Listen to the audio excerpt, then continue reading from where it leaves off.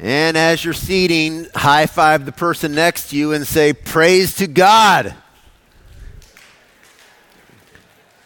That didn't sound so exciting. Is it in your heart? Praise to God. I mean, that's great truths that we're singing there. Perhaps you don't like the high five. I do. I'm a sports fan. All right, I think Jeffrey was maybe 3 when I first came to Grace here. And it really is, as Walt was saying, a joy to watch some of our young people grow up in this church and watch them serving the Lord. In the first service, I was sitting next to Ian Spears. And I turned to him and I said, "One day you're going to preach here and Jeff's going to lead in worship." And I said, "That's a prophetic word. You mark it June 14th, 2015. And he was probably like, "Whoa, what's going on?" I should have just been beating on his chest or something while I was saying it to give it some authority. But God is really raising some people up. And it's really exciting to see the next generation of young people come along. And I want us to be encouraged by that because we need to continue to faithfully proclaim Jesus so that people can faithfully receive that and then faithfully proclaim that to others so that they can know as well. Well, last week Eric was sharing that he's got some travel coming up. And I wanted to let you know that I do as well. Tonight at 11:59 p.m., I get on a Delta flight headed to Birmingham, Alabama. Praise God. Roll Tide. And so I'm looking forward to this trip. And you can pray for me. This is not really turning out the way I wanted it to. I wanted to go fish and relax, take it easy. But Joni's dad has taken a turn for the worse in this past week. He's been struggling with Alzheimer's and you start forgetting everything, how to walk, how to go to the bathroom, everything. And it's really become a burden to Joni's mom, and we've had to make some real serious decisions this past week, and I just started watching my vacation just dwindle away as there's just a lot of details I have to take care of when I get back there. So if you would remember, please pray. I would like to get a little bit of fishing in. And I want to joyfully and willingly embrace whatever is in store for me in this next week. And so pray for me on that. And then also right after that, the following Monday, on the 22nd, I'll be taking off to Kenya to visit our partners, the Musiokas, and spend some time with them. And I've invited my son, Andrew. Speaking of the next generation coming up, I've invited my son, Andrew. We're going to go up Mount Kenya together. And then, as a reminder, we have what we call first fruits here. For every $1 that we pay on our mortgage here, we send 10 cents overseas. And so that money accumulates. And a few years back, we actually built a church building in Makongo in the Kitui region of Kenya. And Andrew is going to be going with me to that church. And we're going to do our first father-son tally tag team sermon. And you can imagine the delight that I feel in my heart right now. It's just going to be amazing. And I'm looking forward to this. And again, God raising up a generation of people. And pray that we could encourage the Musiokas. Some of you remember Joe Muchikehu, who came here a few years back. We had a number of Kenyans who were here, and I'm going to be able to spend some time with Joe and do some ministry in the slums there. The Nairobi slum is the largest in the world, and we will be able to partner with some pastors there, and I really want Andrew to get that experience. It was very impacting to me to be there and fellowship with believers there, so we're going to be doing that. So be praying. A lot going on in the days ahead. But we want to turn our attention to Mark. So open up your Bibles to Mark chapter 10. We're going to be in verses 13 through 31. If you do not have a Bible, just lift your hand up. Just real quick, if you need a Bible, just lift your hands up. We've got ushers. We've got some back here in the corner, some up here in the front. So back that way and up front. We got one over here as well. And so we love God's Word, and we look forward to opening it up week after week. And so Mark chapter 10, in verse 13 to 31 is where we're going to be today. I want to tell you about my dog. Now my dog is appropriately named Bama. Now, you can imagine the psychological damage that we inflict on our dog during football season, and we watch Alabama football. It'd be like, "No, Bama, stop!" Or "Go, Bama!" And our dog's, like, "Whoa, what's going on?" We're watching the TV set, and Bama thinks it's all about him. It's not, but we do other things to psychologically damage our dog, I must confess. And so if you've spent some time in the Talley household, you'll see what we do to damage our dog. But one of my favorites, see now you're starting to learn something about me. I actually enjoy this. But one of my favorites is a flashlight. And so you may have a dog too that loves to chase the light. And so you got to get a beam on it and you shine it on the wall and start shaking it. And the dog just pounces at it. And then you swing it across the floor and just do it all over the place. And our dog's just running all over just trying to attack this light. I just great joy out of doing that. But part of what's interesting about it is, as a human being, I sit and watch this dog and think, you are so stupid. I mean, what in the world? Why are you doing this? This is futile to chase this light beam all over the place, thinking that you're going to catch something. Yet our dog will do it endlessly. I mean, our dog will do it so long, he'll finally just come over and just sit down, lay down. His tongue will just droop out.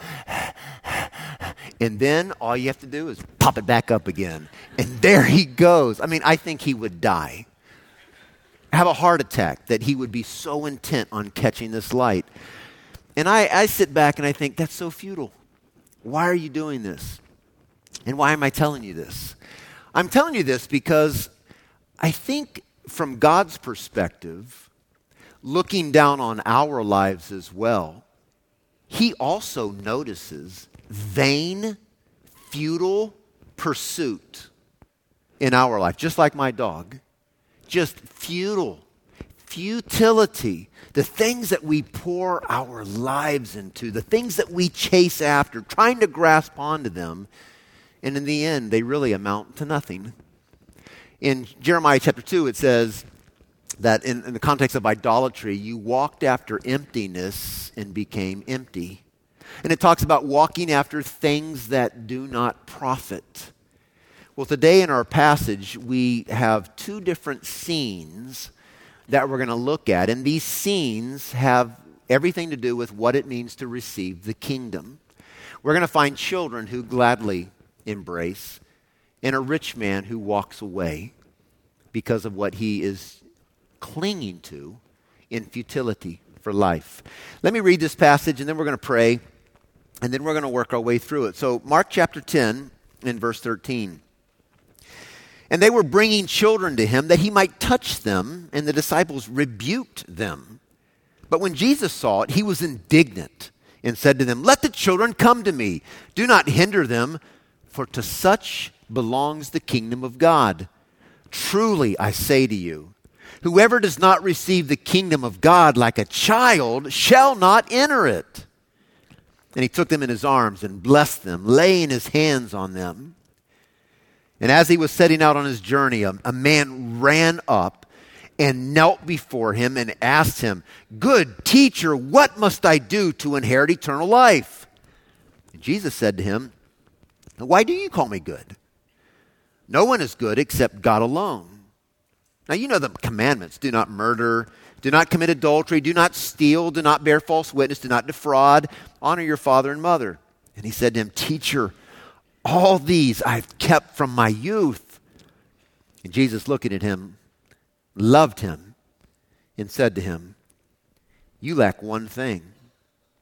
Go and sell all that you have and give to the poor, and you will have treasure in heaven. And come follow me."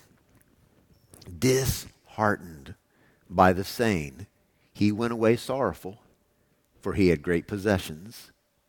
And Jesus looked around and said to his disciples, "How difficult it will be for those who have wealth to enter the kingdom of God." The disciples were amazed at his words. But Jesus said to them again, "Children, how difficult it is to enter the kingdom of God. It's easier for a camel to go through the eye of a needle than for a rich man or a rich person to enter the kingdom of God." And they were exceedingly astonished and said to him, "Then who can be saved?" And Jesus looked at them and said, "With man it's impossible, but not with God. For all things are possible with God." Peter began to say to him, "See, we've left everything and followed you." And Jesus said, "Truly I say to you, there's no one who's left house or brothers or sisters or mother or father or children or lands for my sake and for the gospel, who will not receive 100-fold now in this time, houses, brothers, sisters, mothers, children, lands, with persecutions, and in the age to come, eternal life. But many who are first will be last, and the last first. Let's pray. Lord, we thank you for your word. We can only imagine what our lives would be like without the truths of your word to cling to hold on to be a light unto our path, a lamp unto our feet. And Lord, we pray today that your word would be alive and powerful and soften any hardness and bring light to darkness. Lord, we want to give this time to you. We need you to work. And so we bring our lives before you right now. And we ask that you would meet us right where we are, all of us with all the different things that are going on in us. For such a time as this, you have us right here. With our Bibles open to Mark 10, verses 13 to 31. So Lord, be merciful to us and help us to grow in the grace and the knowledge of the Lord Jesus. And Lord, if there's someone here today who does not know you as Lord and Savior, would you grant them the kingdom? Would you call them to be your very own? Adopt them. And we pray this in Jesus' name. Amen. What we have in these verses 13 through 31, are two scenes that we want to look at. Little children and then this rich man. And in each of these scenes, there's actually a spiritual lesson that Jesus gives. And so we want to see the scene and understand the particulars of it and then grasp that spiritual lesson that Jesus wants us to grasp. So in scene number 1, we've got Jesus and these children. And we're going to just plug or just take verse 15 out as the spiritual lesson and put it to the side for a moment and look at the scene itself. You've got these children, parents bringing them to Jesus. The disciples aren't happy with this. Jesus is indignant and tells them to let the children come. And then he puts them up in his lap and he blesses them. That's the scene that we have here. And we don't know, when we look at verse 13, why the crowds are bringing these children to Jesus to touch them. We haven't seen anything like this up to this point. No people are identified. The reason for it is not identified. It simply seems to be that there's this holy man there, this very prominent teacher, and they simply want their children to be in his presence and perhaps even bless them, as Jesus eventually does in verse 16. That could be their desires. So that's what's happening. Jesus, a very important person. He's on a mission. He's been teaching. People are gathered around him.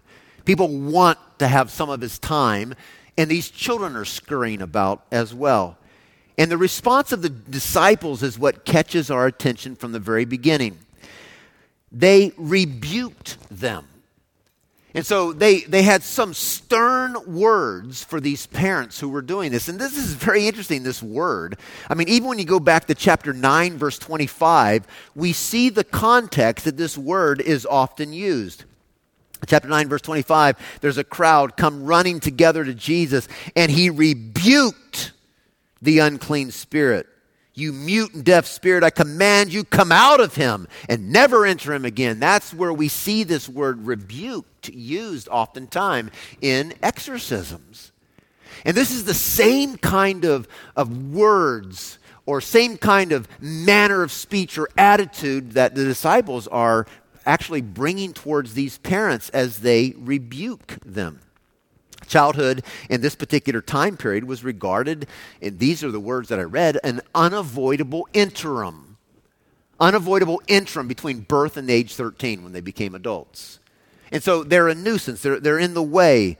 They're somehow a hindrance to the important work that Jesus is doing. And especially these are probably younger because in verse 16 it says he took them in his arms.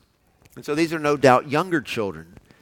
Well, then Jesus responds. That's the disciples' response. They rebuke him. But then Jesus responds. When Jesus saw it, he was indignant. And this is the only time this particular word is used of Jesus in the Gospels. It's not the first time that Jesus is looking at a scene and has these angry emotions. You can see back in chapter 3, verse 5, and where you see some of the same response by Jesus. You also might think of the cleansing of the temple. I mean, he starts flipping over tables of the money changers. I mean, so Jesus has had this emotion from time to time, but this is a strong emotion. And this isn't something that slowly builds. It's quick. It's a response to a situation. You learn a lot about a person when you see this kind of emotion expressed in a situation. And here, once again, we see Jesus coming to the aid, having compassion for, defending those in society who are more helpless, vulnerable, and powerless. So here's these children just being turned away, and Jesus, it arouses something inside of him. And then he has this response. Let the children come to me. Do not hinder them, for to such belongs the kingdom of God. And so once again, we see Jesus doing what he's done in almost every page of Mark. Those who are not likely to be in the kingdom, or least likely, the least of people, the unclean, Gentiles, women, whatever it might be in the way their culture viewed. And now these children, Jesus says, to such as these belongs the kingdom. And Jesus is welcoming them in as well. And then in verse 16, he takes them in his arms and he blesses them. He lays his hands on them. He does more than touch them. And maybe this is what they were after, as I said earlier. Maybe they were after that blessing. The story doesn't tell us why they want this or why Jesus does this. We've seen Jesus touch people throughout the book of Mark, especially the unclean, sick, those who need healing of some type, whereas power seems to be just transferred symbolically in that laying on of hands. In the Old Testament, we see that fathers would bless their children, conferring on them the name and property that so is passed on to them. We also see throughout the Old Testament leaders laying on of hands on the leaders in order to put them into a particular office. This also happens in the early church. You see it in the book of Acts, this laying on of hands. It's even practiced today. Oftentimes, when we want to commission, such as tomorrow night, a team going to Rwanda will gather around and lay hands on them in order to send them out. The laying on of hands, this giving of this blessing, seems to include at least the passing on of something of value. And so Jesus is doing something here, passing on his love, welcoming them into the kingdom, giving them his blessing. But what we want to see, it's a beautiful moment, but we want to see the spiritual lesson that's here, and that's found in verse 15. Jesus says, in the midst of all of this, he wants to make a point. Truly, listen up. I want to say something to you. Whoever does not receive the kingdom of God like a child shall not enter it. Now think about that for a second. I want to get some feedback from you. What do you think it is that Jesus is saying? What kind of words would you use to describe children that you think Jesus might have in mind when he says, you've got to be like this child here if you're going to enter the kingdom? What words come to mind? Anyone? Trust. Okay, it's one of the words that's there. I mean, think about a child looking to a parent, absolute trust. Other words. Innocent and needy. Is that the word? Innocent and needy. And so you think about the innocence of a child, the neediness of a child, and you think about the fact that a child never really thinks about what their needs are. I mean, I don't remember my kids at 3 or 4 ever laying up thinking in the night about how the mortgage was going to be paid. Gee, I wonder if we're going to have breakfast on the table in the morning. Now, they may wonder if they're going to get the sugar cereal versus that healthy stuff that mom always puts out, but they just the neediness and the trust that's there. Any other words? Dependence and simple-minded. Life's just not complex for them, and they're very dependent. I mean, they don't even think about doing things for themselves oftentimes. In fact, they can be somewhat lazy when they get older, right? What do you mean mom's going to clean your room? Hello? You're 10. And so we try to pass on responsibility to them, but they can be very dependent in the way they live their lives. From the time they come out of the womb, they can't do anything for themselves. Everything has to be provided for them. Children are highlighted because there's a sense that they realize what they lack. They realize that they have need. They're the insignificant people, and they need someone to come alongside of them. I remember when I was growing up, I don't know what it was like in your home, I know what it was like in my home, family, friends, whatever, would come over, and we're going to be all seated around the table. My mom and dad would say to me, listen, sons, you are to be what? Seen and not what? Heard. That was the rules at our house. In other words, you punky people don't dominate the discussion. The adults are gathering and you're not going to get in the way of all of this. But there's a sense in which they know that they're needy. They know where they fit in the society in which they live. One commentator put it this way: a little child has nothing to bring. And whatever a child receives, he receives by grace on the basis of sheer neediness rather than any merit inherent in him or herself. Little children are, therefore, paradigmatic disciples. In other words, they're a model for us when it comes to discipleship, for only empty hands can be filled.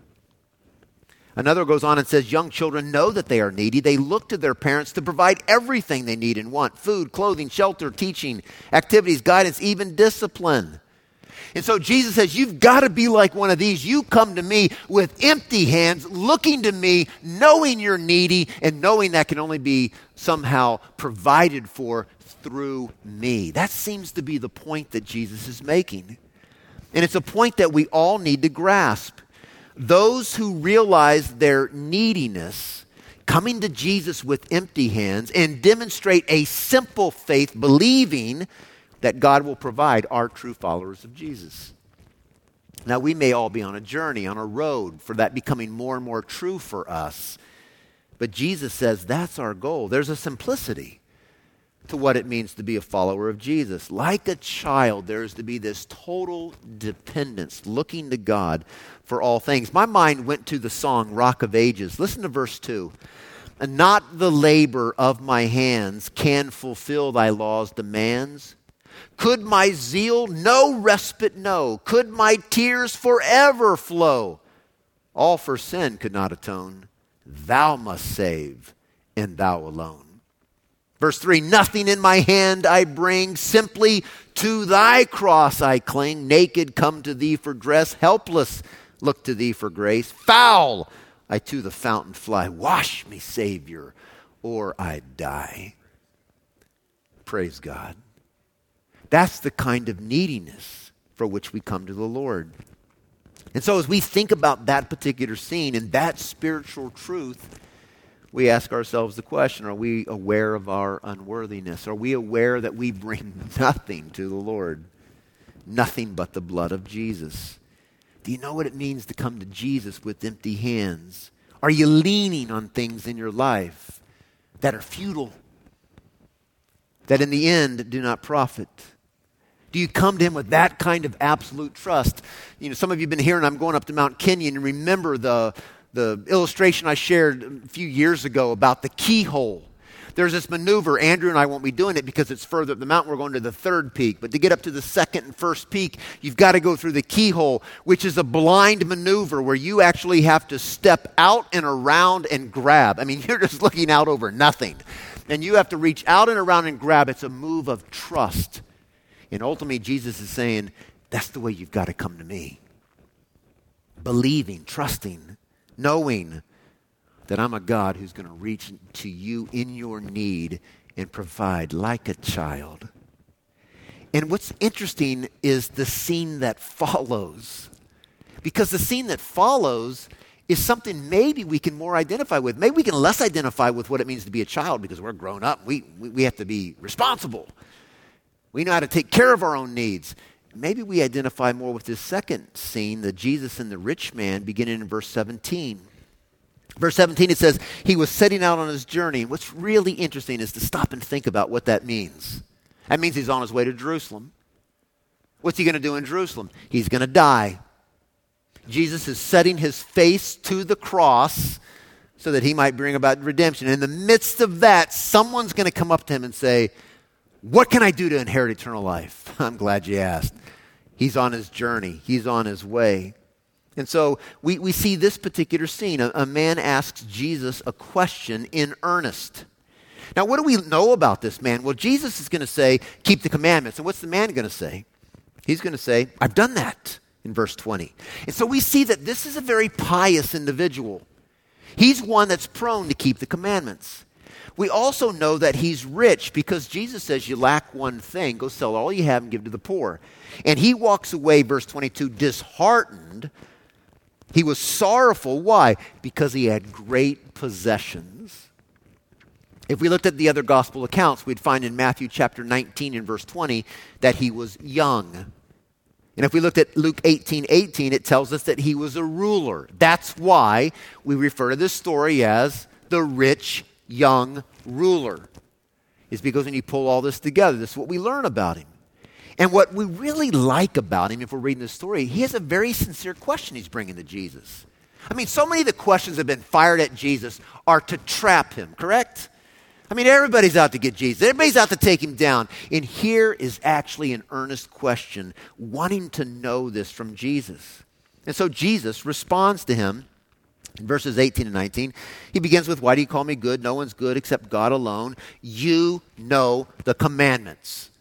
And so he lists the last 6 commandments. Now, what we learn when we think about the 10 commandments is the first 4 are those Godward commandments, our love for God. The last 6 are the human word commandments, our love for one another. And that's where Jesus brings his focus on these commandments that you can actually see. You can't really see someone's love for God except in various ways manifested, but where you really see someone's love for God is in the way they love other people.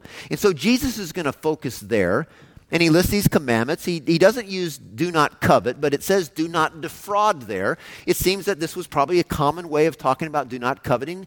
Do not covet because when you covet, you actually defraud. You take what is not yours. You take what is someone else's.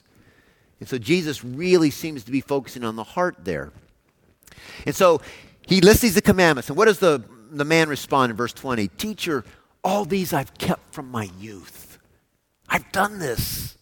And you can almost hear the joy in these words as he begins to recognize the possibility of him being in. I'm in. I've done this.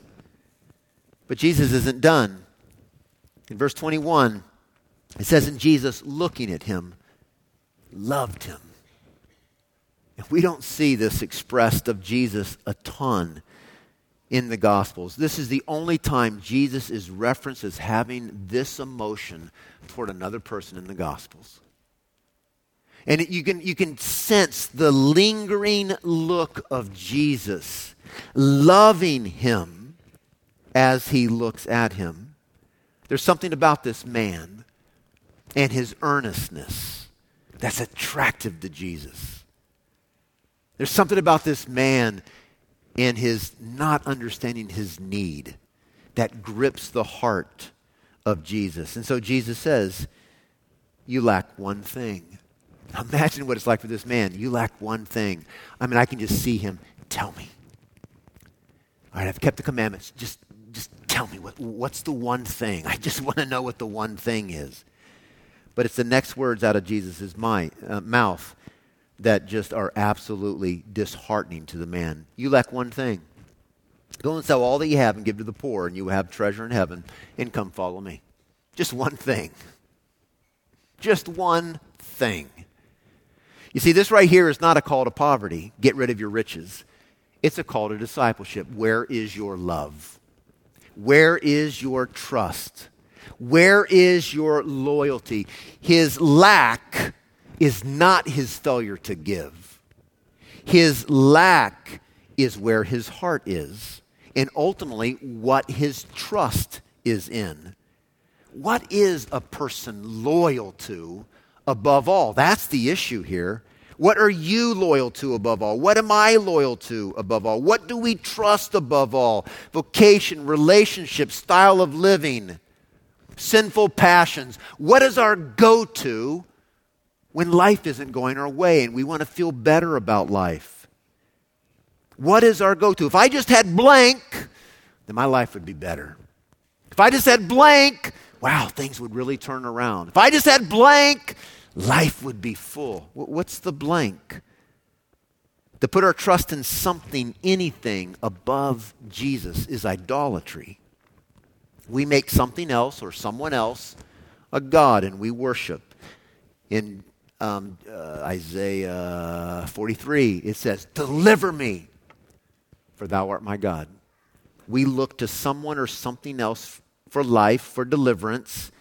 We believe that life is found there somehow and not in Jesus. So what Jesus does here is he puts the man's loyalty to the test. Jesus is asking, can you pull your heart away from this one thing and come follow me and give me everything? Can you do that? You see, the man is struggling actually on two counts. Jesus is only going to focus on one. The first count the man is struggling with is he actually believes he has something to bring to Jesus. I've kept all the law. Jesus isn't going to deal with that one. But that's a problem too, because it's with empty hands that we come to Jesus. But the second one he struggles with is he treasures his wealth. He trusts his wealth. His heart clings to his wealth, and he's not able to comprehend parting ways with that to which he's put his trust. And so he's disheartened, and he walks away sorrowful as a result of that. His God has been exposed. You lack one thing. You see, it's not what we bring to Jesus that gets us into the kingdom. It's not our success in this life. It's not any amount of wealth that we could ever accumulate. It's that we forsake all and give him our whole heart. In the song, "When I Survey the Wondrous Cross," it captured my attention this past week too. Verse 1, "When I survey the wondrous cross on which the Prince of Glory died, my richest gain I count but loss, and pour contempt on all my pride." In verse 2 it says, "Forbid it, Lord, that I should boast, save in the death of Christ my God. All the vain things that charm me most, I sacrifice them to his blood." Verse 4, "Were the whole realm of nature mine, that were a present far too small. Love so amazing, so divine, demands my soul, my life, my all." When all eyes get fixed on Jesus, he is to be the treasure of our entire being in our heart. And so Jesus causes this man to look away from his own treasure and look clearly to Jesus, and he's disheartened and sorrowful, and he walks away. And Jesus wants to make a spiritual point here. And so he looks around and he says, how difficult it will be for those who have wealth to enter the kingdom of God. In other words, those who cling to something apart from Jesus. The disciples were amazed at his words. Jesus said again, "Children, how difficult it is to enter the kingdom of God. It's easier for a camel to go through the eye of a needle than for a rich person to enter the kingdom of heaven." Now that's quite the graphic illustration, isn't it? A camel being pulled through a needle than for a rich person to enter the kingdom of heaven. And again, it's not about riches. It's about loyalty. It's about where the heart is. It's harder ultimately for a rich man to tear his heart away from riches and give his heart to Jesus. But what is that blank for us? That's what we have to figure out. What is that blank for us? And the disciples then are just, who can be saved? My goodness. And this is where we get a point that's worth underlining in this passage. Jesus looks at them and says, you know what? You're right. With man, it is impossible, but not with God, for all things are possible with God. You see, God can take a person who is desperately clinging to something futile for life, busily chasing that light all over the room, thinking somehow life can be found in it. God can take that person and rip their heart away from that and focus that heart totally on him. Amen. God can take whatever that blank is that we say, deliver me, for thou art my God, and God can rip us away from that and give us a heart toward him. Those of you who were dark and dead, he brings light and he makes alive. Oh, the disciples, their desperation is good. But what they need is understand the grace of God and what he does, and he moves in and he changes. Those who cling to other created things for life and therefore do not recognize their neediness are not true followers of Jesus. And Jesus wants to make that clear to this rich man here. And so as we think about our own lives, you lack one thing. What might that be for us? It's going to be different for us. What we cling to is going to have different look to our lives. What are we loyal to above all? But here's what's amazing, because in this passage, the rich man is being asked to walk away from his riches, give it all up, and follow Jesus. And notice what the disciples say. Hey, we've done that, Peter says in verse 28. See, we've left everything. We did that. We did what he's refusing to do. And it feels like it's giving something up. It feels like there's a cost to it. But look what Jesus says. Truly I say to you, listen up. Listen to me. There's no one who's left house or brothers, sisters, mother, father, children, lands for my sake and for my gospel. Underline those words. For my sake and for the gospel. Who will not receive 100-fold now. Not just in the future, but now. In this time, houses, brothers, sisters, mothers, children, and lands. But notice this. Here's the sobering thought. With persecutions. Because we get the whole package when we get Jesus. We don't write out the script for ourselves. He does give an amazing promise here. This is what I call the bonus. You don't leave anything behind, but that you don't gain. But when you follow Jesus, it's not just about what you gain, because there may be a price to pay as well. And it comes with persecutions. When we put our hands to the plow, we don't force our own agenda. We follow Jesus. And that gives us a life that's worth living. And you don't give up anything. You gain everything. But you might get persecutions along with that. That's a sobering thought. But Jesus says, consider this in verse 31. Listen up. Just pay attention. I've been teaching you guys for years, and I want you to get it. And he says to them, the many who are first, they're going to be last.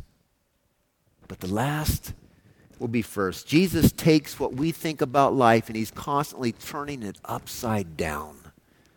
You don't lose anything when you follow me. My mind went to Psalm 23. Certainly, surely, goodness and mercy will follow me all the days of my life. Now, that's what that's talking about. And I will dwell in the house of the Lord forever. That's in the age to come. Jesus is making bold statements here about this bonus and this sobering thought of what it means to follow him. We've got these two scenes, very contrasting. This little child, nothing to bring, knowing their neediness. Jesus says, that's what it takes to inherit the kingdom. And you got this rich man, got the world by the tail. Rich, young ruler, going to have an impact. And Jesus says, you got to let go of that if you want to follow me. And he refuses to do so. It's one of the saddest verses in the Bible, is when he walks away. Let's bow for a word of prayer. Walt's going to come and lead us in a song. But as we consider the truths of this passage, is there a one thing for you that you put your trust in over and above Jesus? Do you know your neediness in a way that draws you to the throne? Perhaps you've never put your trust in Jesus. I'm going to invite some Grace Group shepherds to come up front. We got little badges that they'll wear to identify themselves. And they'll remain here through this closing song and even a little bit after the service. If you want to come and talk with someone or pray with someone, they'd love to tell you more about this wonderful good news of Jesus. They'd love to pray with you about walking away from that thing that you're clinging to for life. And so let's just bow silently for a moment in prayer.